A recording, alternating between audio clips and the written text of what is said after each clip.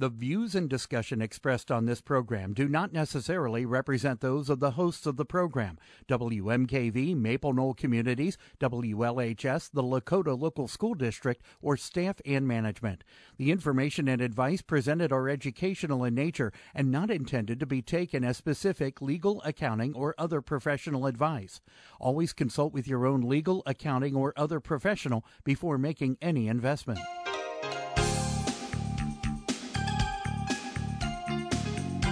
Welcome to Real Life Real Estate Investing, a show to help you gain financial freedom by investing in real estate.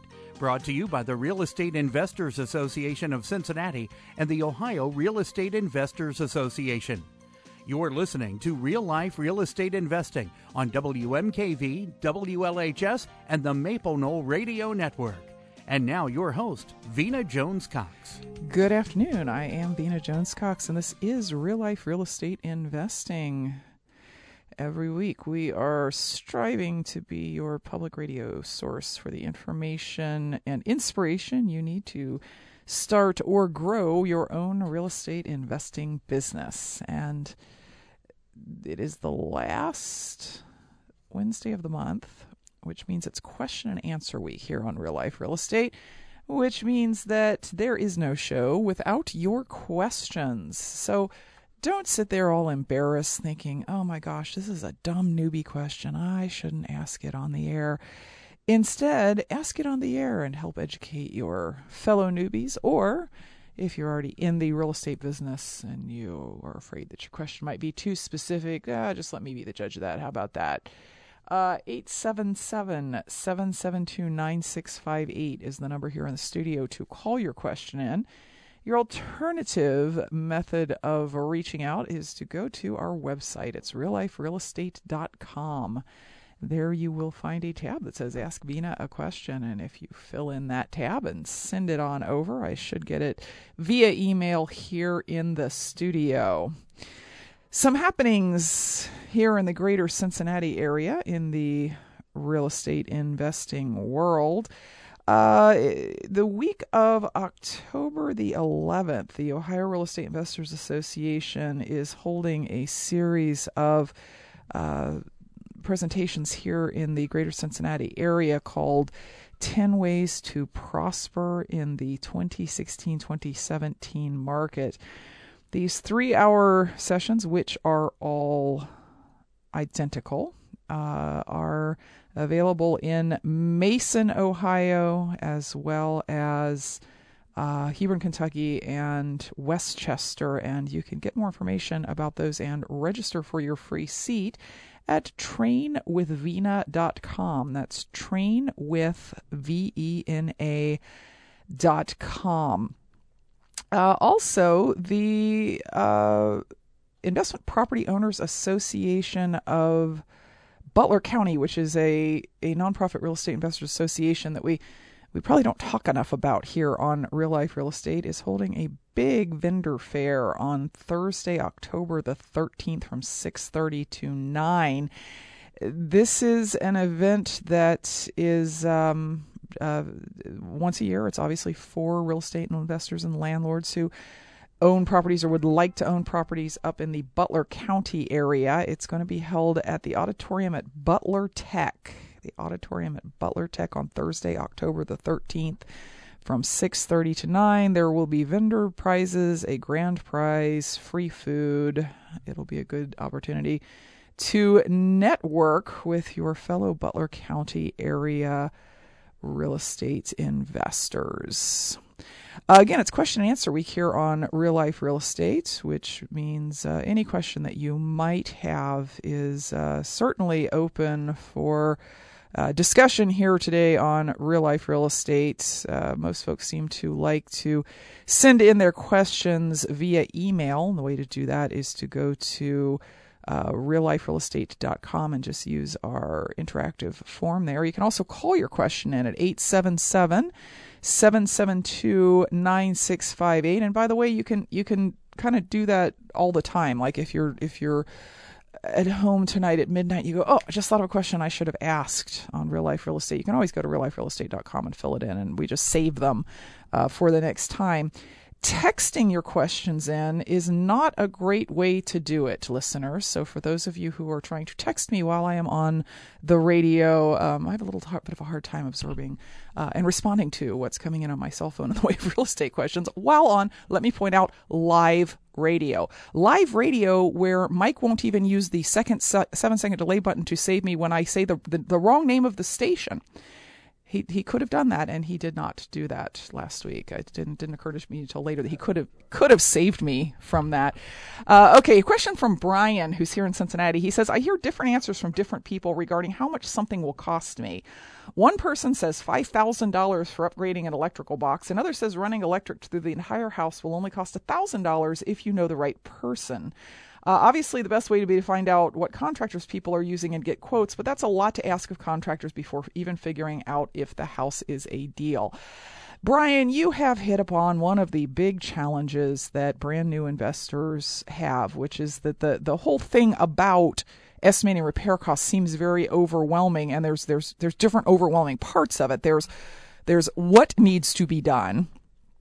And then there's what is the extent of that thing. And then there's what does it cost. And you're right, at each stage of that, you might be getting different answers from different people. And it's not that any of them are necessarily wrong answers. It's just that what you're hearing is various folks' experience. And you're absolutely right. Bringing a contractor in to estimate repair costs on a property that you don't even have under contract is both silly and probably expensive, because to do a full-blown rehab estimation like I suspect you're talking about here, it's going to be not free for you to have an inspector do that. So let's talk about some ways to kind of sort these answers out in your brain and figure out whether you are getting a good answer, a bad answer, and a different answer. Because really, the answers on repair costs are more data points than they are answers.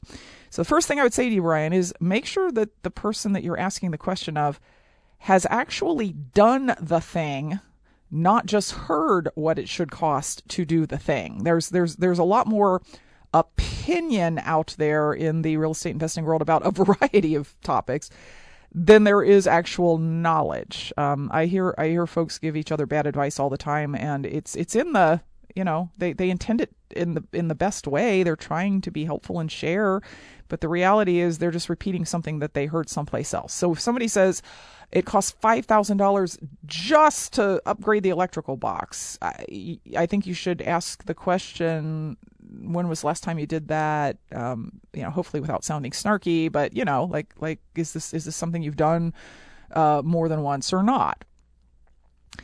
The other piece here is you should probably be as specific as you can be in asking the question, because it's possible that when someone said $5,000 to upgrade the electrical box, it's, by the way, sounds like a high number to me. If you're only talking about the box and not all the other stuff associated with that, I would think it would be closer to $1,500 to $2,000. You really need to say just to do X, or to do X plus Y plus Z, because when you say upgrade the electrical box, my thought is you're not doing anything to the wiring. You're not bringing in a new line from the street. You're not replacing the weatherhead. You're just talking about the electrical box. It's entirely possible the person who said $5,000 made a mental leap that went, well, if he's replacing the electrical box, he just told me the property was vacant and a shell, so he's probably doing all the rewiring too, and therefore it's $5,000 to do all of that. So be as specific as you can, because a question like that, I would want to know how many fixtures are you having wired? Are you talking about the cost of opening and closing the walls as well as actually doing the wiring? What all is included in that job? And a lot of people won't kind of interview you to find out exactly what it is you are finding, you are asking. Beyond that, you will still hear, if you asked exactly the same question of 5 different actually experienced rehabbers, you would get answers that varied within some reasonable range. If you say, how much does it cost to replace a window? you're going to get answers from $175 to $250 per window opening, and the difference there between the high and the low is probably what kind of grade of window is being put in, as well as does it include labor costs, does it include wrapping the window, and you'll start to find that you can come up with, in this case, an average and say, well, it sounds like windows cost somewhere around $200 an opening to put in, and you can kind of put that on your mental checklist of what it costs to do something. Now, ultimately, what you're talking about here is, how do I figure out what to offer? How do I add up the repair costs in such a way that it gives me a number that I can go in with an offer? And if your offers have inspection contingencies, it's safe to use these averages, these rules of thumb, with the addendum that I'm going to bring in a pro who's going to tell me what this is actually going to cost. So that's perfectly fair to do, especially when you are relatively new to the business and you don't want to get yourself into a situation where you're going to bury yourself on your very first deal. So, Brian, hope it helped. I know right now it seems like everybody is yelling at you in Greek, and you're doing your best to translate as fast as you can, but it's just not a familiar language to you. It'll get better, I promise. Stay around, keep talking to people. Within 2, 3, 4, 5 months, everything will start clarifying itself, and you will be fine. And thank you very much for your question. You're listening to Real Life Real Estate Investing. It's question and answer week. When we come back from the break, we're going to talk to Mark in New York City and take your questions at 877-772-9658 or via email at realliferealestate.com. Welcome back to Real Life Real Estate Investing. I am your host, Vena Jones Cox, and we're question answer day today. So it's like your day to ask whatever it is that has been bugging you. We're going to go to line 1 and talk to Mark in New York City. Mark, welcome to Real Life Real Estate. Thank you. Hi, Vena. Hi, Mark. Hi. First, I want to take this opportunity to tell everyone who's listening and to you that your marketing techniques and theories and ideas that you teach and taught are right on the money. I am getting a lot of calls. I haven't closed yet, but still, it's definitely making people pick up the phone and call me. So I want to thank you for teaching me that. On the same lines, when I get these calls, so far I've only been able to make 2 offers. The other 5, it didn't fit what I was doing, which is wholesaling at a discount. But what do I do with those leads? What's the best way to? I don't want to just now say forget about it. And they called me first, and I don't think that they even called a realtor yet. What is the best way for me to, I guess, to monetize it maybe, or even to just to make it useful of that lead that I got. So you're talking about the ones where the owner does want to sell, but he doesn't want to sell badly enough to give you the discount you need.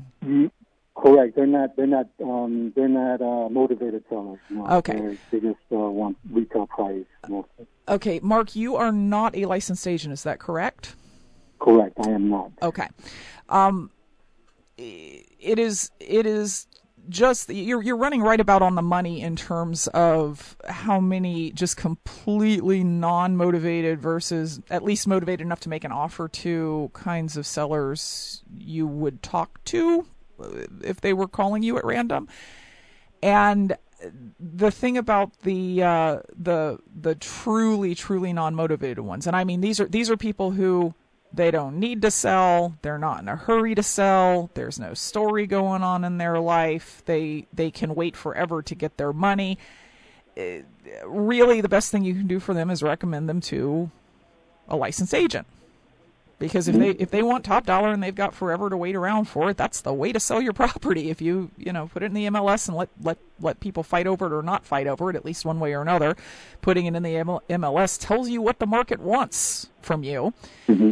Unfortunately, if you are not a licensed agent, a licensed agent cannot really pay you for leads. The license law just says that they can't give money to people who don't have real estate licenses. That's not to say that you couldn't find an agent that might do some trading with you. So, for instance, let's say that you wanted to get your hands on expired listings. Mm-hmm. You can't do that unless you're an agent. You don't have access to the expireds, which would maybe be a good thing for you to market to, unless you're a licensed agent. So perhaps you could make a deal with an agent that said, look, I know you can't pay me to send you leads that might turn into listings that in New York City could be, tens of thousands of dollars in commission. But what I would like you to do is I'd like you to set up a prospect in your computer and just have it send me the expired listings every day. Is that fair?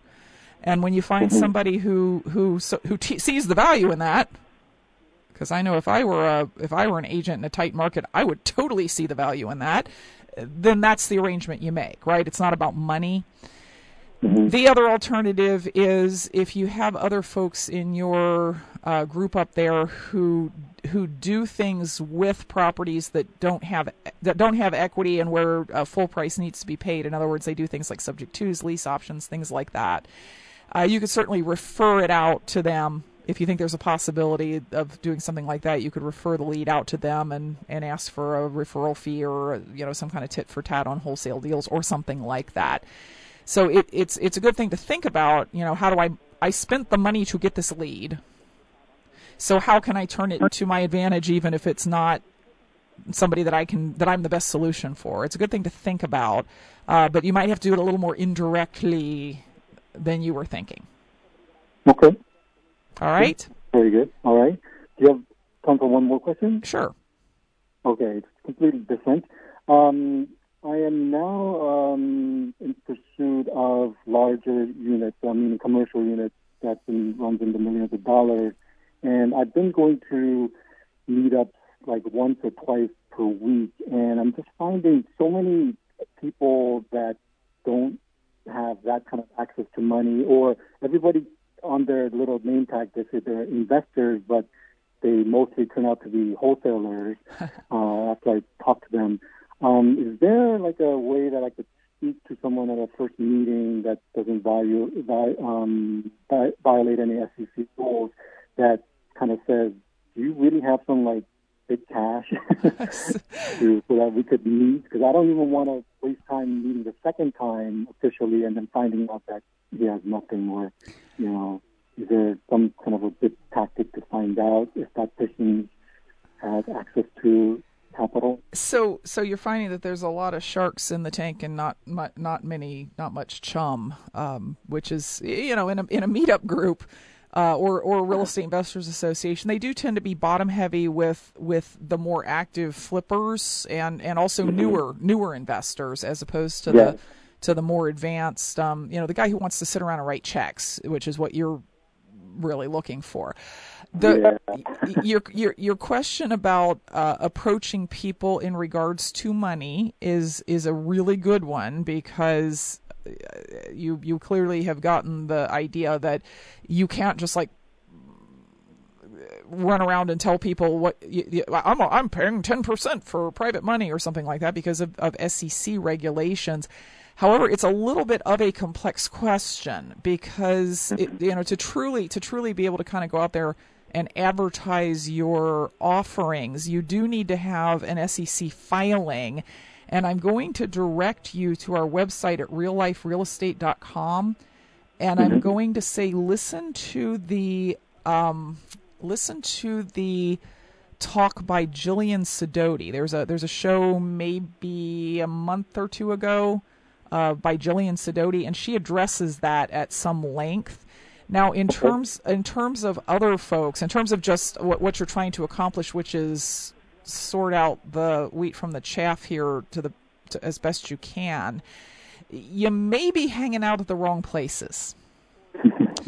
Honestly, what Jillian and other people I know that raise a lot of private money recommend is that you go to places where people with money are going to be. So at the moment, like at this instant in time, a great place would be a political fundraiser.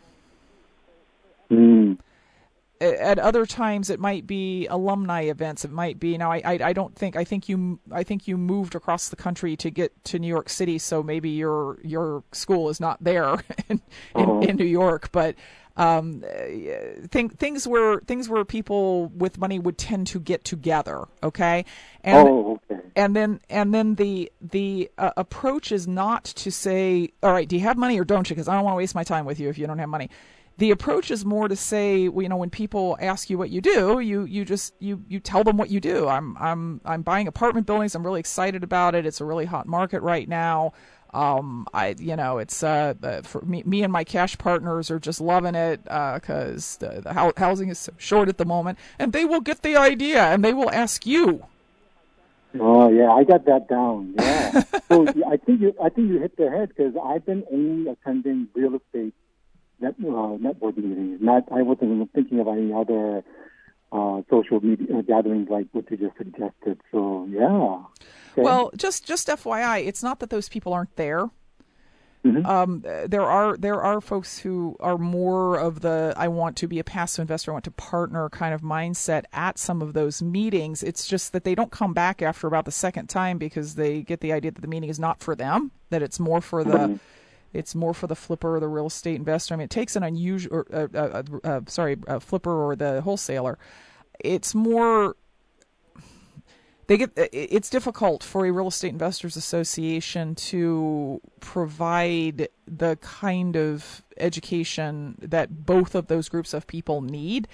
And so they tend to be good at one or the other. Now, there are exceptions. You will find that there are some groups that are really more geared toward the buy and hold people that you're looking for, and some that are more geared toward the short-term hold people that you're seeing.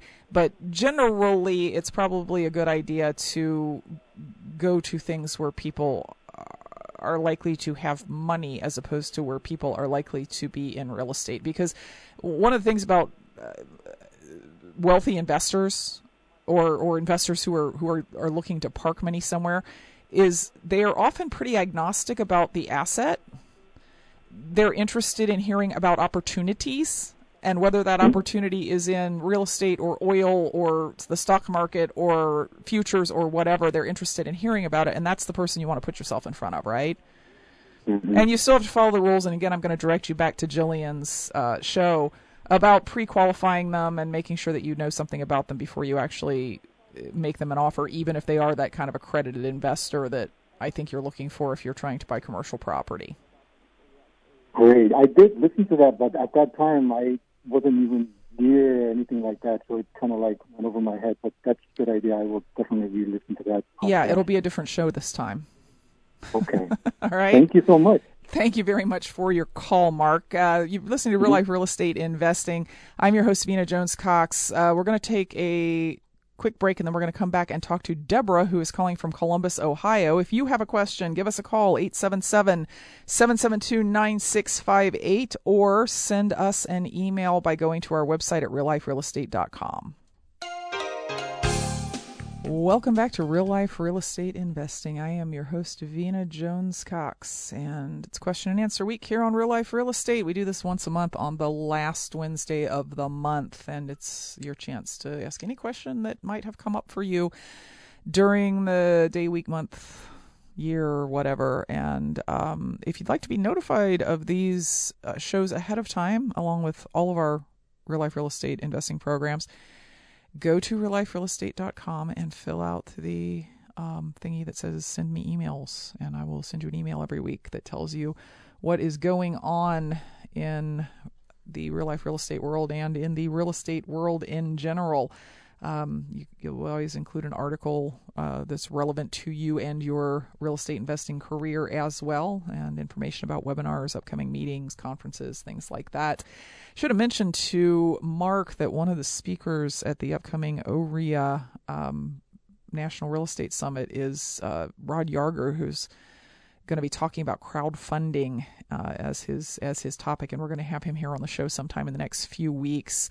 You can get more information about the OREA conference at WMKVFM.org. Let's go to Deborah, who's calling from Columbus. Deborah, welcome to Real Life Real Estate. Hello, Vena. I have a question for you regarding landlord-tenant issues. Okay. I'm looking to figure out how to set up some type of an electronic payment so my tenant can just send my funds to me via email. That is, I don't have to wait for a check in the mail or run over to pick it up from them. Is there any kind of a quick and easy system that you know of that I could set up for an electronic payment? Well, you know what? Short of giving them access to my bank account, that is. Yeah, that's a super bad idea to tell your tenant, well, here's my bank account number, just go ahead and have fun. Yeah, deposit, don't withdraw, right? Yeah, right. I trust you. Yeah. No, I don't. There are actually several systems around that are set up for exactly what you want. And the way that it works is the tenant goes in and registers for the program. And then the tenant says, I want this much money deposited every month to Deborah. Those programs, which are they're not set up on a tenant by tenant basis. You just say, "Hey, tenant, we want everybody to go through this system." Do cost money, and usually that would be the tenant who was paying it. So you might get some pushback on that from particularly lower income tenants, and also they can quit any time. I mean, basically, it's not like the thing is walking in and debiting their account without their permission. If they go in and say, "I no longer want Deborah to be sent this money," you're not going to get the money anymore. So it's more of an ease thing, right? Because now you don't have to get the checks and then go deposit the checks, and it's more that than it is like guaranteed payment. The other alternative is this can be set up on an instance by instance basis with your bank and the tenant's bank. You can actually work with your bank to do automatic debits from the tenant's bank, again with the tenant's signed permission, and that usually doesn't cost much, if anything at all. The bank kind of likes doing that rather than having to process a check. Now, what I can't do on the air, Deborah, is I can't I can't recommend any particular services that might work for the first one we talked about. I mean, it's for the second one you call up your bank and you say, "How would I accomplish this?" and they will walk you through the process. But for the first one, I can't give you any names over the air just because we're public radio and we don't do that here. But if you want to send me an email, if you want to go to realliferealestate.com and send me an email or post it on the Inner Circle site, I will be happy to recommend a couple of those that I know about. Fantastic. I think I'll send you an email through the Inner Circle Sounds website. Awesome. Thank you, Vena. Okay. Appreciate it. Thank you very much for your call, Deborah. See, listeners, any kind of question, deal finding, landlord tenant, money raising, anything you want to talk about is fair game on Question and Answer Week here on Real Life Real Estate. The number here in the studio is 877-772-9658. You can also send an email. The way you do that is you go to our website, realliferealestate.com, and then I get this email that comes in and it says, "Ask Vena contact form." And there's an email attached like there is to this one right here. It says, "I have been interested in getting started in real estate for some time, but there is so much information out there. And I also have this huge fear of messing up and losing lots of money. It's hard to know who to trust for advice or where to start. Any advice, Al?" Yeah, and gosh, Al got like the greatest email address ever. You know how when you go in and you try to get like Mike@yahoo.com, it's never available, and you have to be like Mike3279@yahoo.com. Al just got and I'm not going to give out the rest of it because I wouldn't want my email given out over the phone, but he somehow got that. So anywho, yeah, Al, I get it. You can't let the fact that you don't know who to trust keep you from getting out there and starting to get some information. I will say that if there is a good local real estate association in your area, that would be the place to start, Because although even a great local group like Cincinnati REIA can't necessarily keep out or vet all of the bad guys, there's still going to be, folks around from whom maybe you shouldn't be taking advice. If you talk to enough people for a long enough time, you get to figure out who those are. You get to figure out who has good advice, who has bad advice, who's just after your money, who, and also the good real estate associations tend to vet any speakers that they do bring in that have courses for sale. They tend to not bring in folks who have bad reputations, is what I am trying to tell you. So go find a local group. Talk to the other human beings in the group, because a lot of them had the same concerns you did when they started out, and now they're not just starting out anymore. They're out there doing it, and they can give you advice on who to listen to and who to not listen to. Your fear of screwing up is the same as your lack of knowledge, because if you understood how to evaluate properties, what they were likely to make, what it was going to cost to fix them, and so on, you wouldn't have that fear of losing money, because you would realize that you're not going to lose money if you buy a property at the right price, with the right financing and so on. So these things are all interrelated, Al, and you've got to get out of your shell. And you got to go to a local real estate association and start talking to people and working it out. And again, like I told one of our previous questioners, at first you feel like an idiot. You're like, I'm actually very smart in real life, but I walk into one of these real estate groups and I feel stupid because I don't understand what anybody is saying. It doesn't take long to learn to speak the language and understand what folks are saying. So good luck, Al. Please go ahead and take that step. It's well worth it. Let's go to line 1 and talk to Michelle, calling from Cincinnati. Michelle, welcome to Real Life Real Estate. Hello. Hi, Michelle. Okay, so my question is I currently have 2 rental properties, nothing to really write home about. But recently I've been using like a online type of when somebody submits they want to rent my house, they fill out like an application, and then I was using something online to run like a criminal history and then like a credit check. Uh-huh.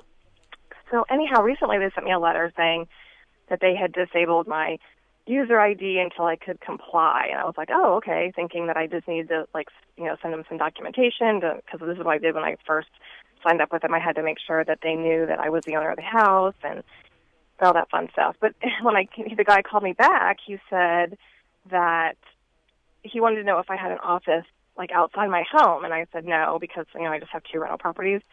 And he said, oh, okay, well, do you have a lock on your office? And I'm like, well, no, it's just like my entry. And then he wanted to know if you had a locked filing cabinet, and then he wanted to know if you had a shredder. No, he didn't ask me that. He said I had to have a lock on my office door, and then he had to send somebody out to inspect it, and I had to pay. Uh-huh. And I was like, okay. That's real. Okay. What is going on is that they are concerned, and when I say concerned, I mean like the law says they have to be concerned, that you are storing people's private information, that like their social security number, for instance, in a way that other people could steal it. And I had to go through exactly the same thing recently for I was getting a skip trace service. So this was, I can go in and find out where somebody lives if they don't live at the address that I think they live at anymore.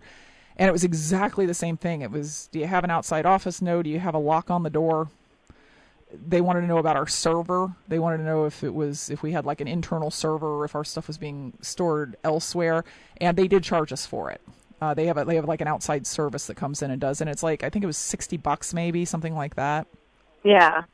So if it's important for you to keep this service that you have, here's what I would do. Buy a lock on the door. If you can just put a hasp lock with a padlock on the outside of the door to whatever room you're going to say is your office. Yeah. It's like, it's really open, so I would have to build walls and a door. And I'm going to move in a year probably, so I'm not doing that. Well, wait a minute, Michelle. Which do you have a bedroom with a door on it? Yeah. Okay, well that's your office then. So I can just put like my filing cabinet in there and then... Yes, ma'am. Oh, all right. Yeah, don't make this harder than it is. Well, I was just thinking, oh my gosh, because what am I going to do now for my... luckily I don't have an open house right now, so I'm good, but I know it's going to come up in the future where I need to run, like a criminal search and all that stuff, and it's like, all right, I can't do it with this company, but it sounds like if all the companies are starting to do that... There's some... It depends on the level of service that you're looking for here. For the properties that... The company that I use for tenant screening did not require what you're talking about, but then again, I don't have them do a really high level of screening. I do most of the screening myself. Or are your properties here in the Cincinnati area? Yes. Yeah, I have one in Westchester and one in Loveland, and so actually they don't really turn over very often. Sure. I've only had it turn over like one time with like in a year. Sure. But other than that, it's been like 4 or 5 years people are in there. So like I said, I'm good for right now, but and I usually do most of the screening myself, like you said. But I just rely on those reports of like their criminal, have they ever been evicted, that type of thing. And then I usually do a credit check, even though I just usually look at it and make sure they don't have like landlords that have sued there. them. Yeah. Okay, so I'm about to make all of our listeners who are not in Ohio a little bit jealous. We have really great public records here in Ohio. And if you know where your tenant has lived for the last X number of years, you can look up their criminal activities online at the Claremont County website in the case of your property in Loveland, and at Butler or Warren, depending on where in Westchester Butler, you are. Yeah. Up in Westchester, you can also find their eviction histories as long as they've been in Ohio for a number of years. You can find their eviction histories directly online. The only thing that we use the tenant screening service, quote unquote, for is the credit report itself, and it's for the same reason you do. I don't expect a tenant to have an 800 credit score, but I do want to see if they've left out addresses on their application, right? If they've said, well, I've only lived at this one other place for the last 10 years, but I look at their credit report and they've actually lived 4 other places, I'm going to get a little suspicious.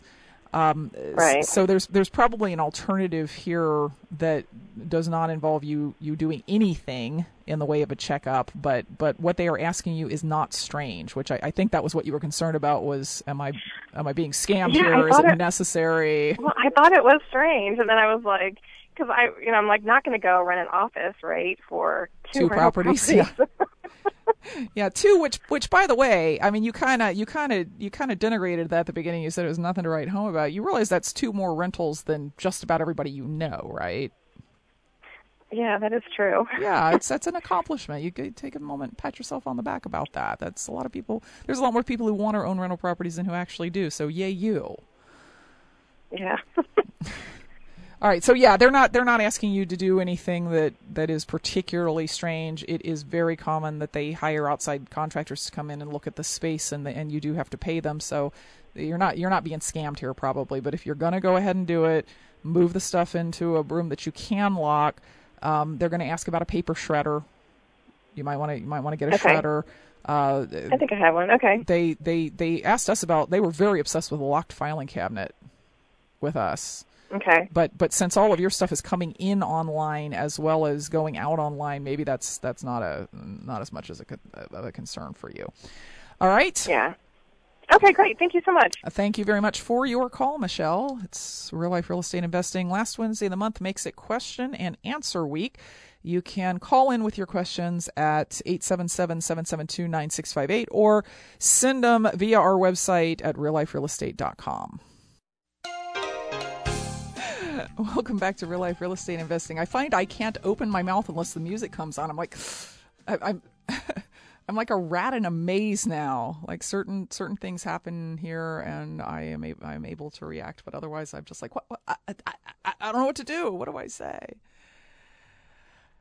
It's question and answer week on Real Life Real Estate, and that means that folks who are sending questions in by going to our website at realliferealestate.com or are calling. Actually, I'm not going to give the number again because we only have about 5 minutes left in the show, and that would be really tight to answer a phone question. So I'm just going to go to some of the questions that we've had come in via email. Here's one from Ron in New Jersey.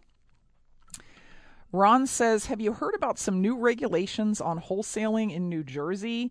A leading wholesaler just sent out this email indicating a restriction on wholesaling postings, I think, and then he copies the email, which says, I'm writing you this very important email to notify you of a new protocol that we will be implementing immediately in order to stay compliant with new strict regulations on the horizon. We are going to change the way we present properties to you. Future emails will be marketing the contracts for the houses we have under contract, not the properties themselves. They will not contain images of the property, property addresses, or other specific details about the property for which we are contracted unless we already own them. Certain information will be provided upon request and whatever we are allowed to legally disclose for properties that we have under contract. And then it goes on with some more marketing language. So, Ron, here's the thing. This is old news. This is not something that is coming down the pike in New Jersey. What happened is this guy watched a video that was by the Ohio Division of Real Estate, who said some things that we've known about for a while, like, for instance, that you should not indicate that you own a house if you don't own a house. I mean, if you were listening to Real Life Real Estate 3 years ago, you heard the lecture on that you don't say I have a house for sale when you don't have a house for sale. You say I have a contract for sale.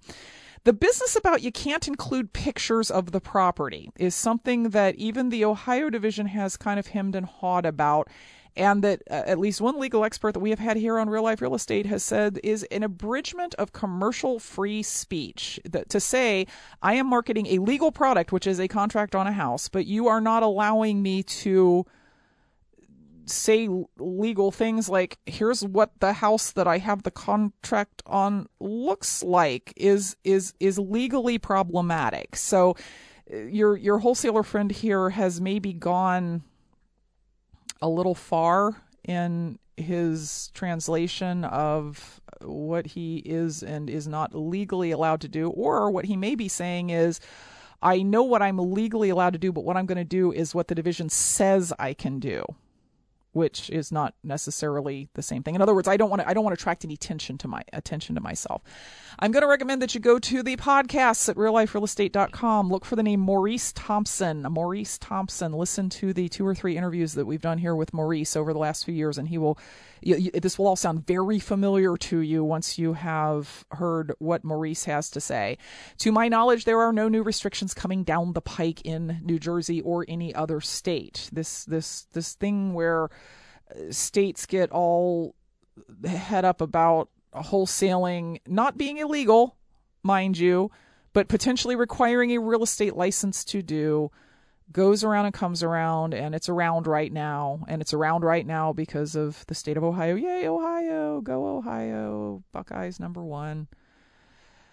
And constantly, I'm getting questions about, I heard wholesaling was illegal, and nobody has said anything like that. Go back and listen to the Maurice Thompson interviews, and as I said, your wholesaler friend may really know what the case is and is just being super duper duper careful, or he may misunderstand what the case is or not be willing to stand up to government bureaucrats who want to interfere in a legal business by saying, we're going to come get you if you don't do it the way we want you to do it. So I wouldn't get too terribly concerned about that for your own wholesaling business. So, you can be as concerned as you want. Contact your local attorney, of course, to make sure that what I'm saying about New Jersey is correct, because I have not heard of anything, but here we are. Question from Gail in Massachusetts. Gail says, I found out recently that a property that I had been interested in has gone to foreclosure now. The deed has been transferred to Fannie Mae. Is there some opportunity here where we could contact the Fannie Mae asset manager? Is there someone we can get to at Fannie Mae in order to get this house? And the answer, Gail, is unfortunately No, the way that most large lenders and also Fannie Mae work is, yes, they have asset managers who are in charge of their REOs in various places that do things like the board ups and hiring the realtors and winterizing and all that sort of thing. But they can't really negotiate on behalf of Fannie Mae, nor will they talk to you. If you try and call Fannie Mae directly, they will say contact our agent. If you try and call the asset manager, they will say contact the agent. Eventually, this property will show up on Fannie Mae's website and be available for you to bid. So, no, there's unfortunately no magic that I can work for you that will get you straight in touch with Fannie Mae. Just check out homepath.com. That's Fannie Mae's website, and eventually it will show up there. Wow, great question and answer week. Thank you, listeners. Such a wide variety of questions. Appreciate it a lot, and we'll be back next week with more information to put you on the path to financial independence through real estate investing. Until next week, happy investing.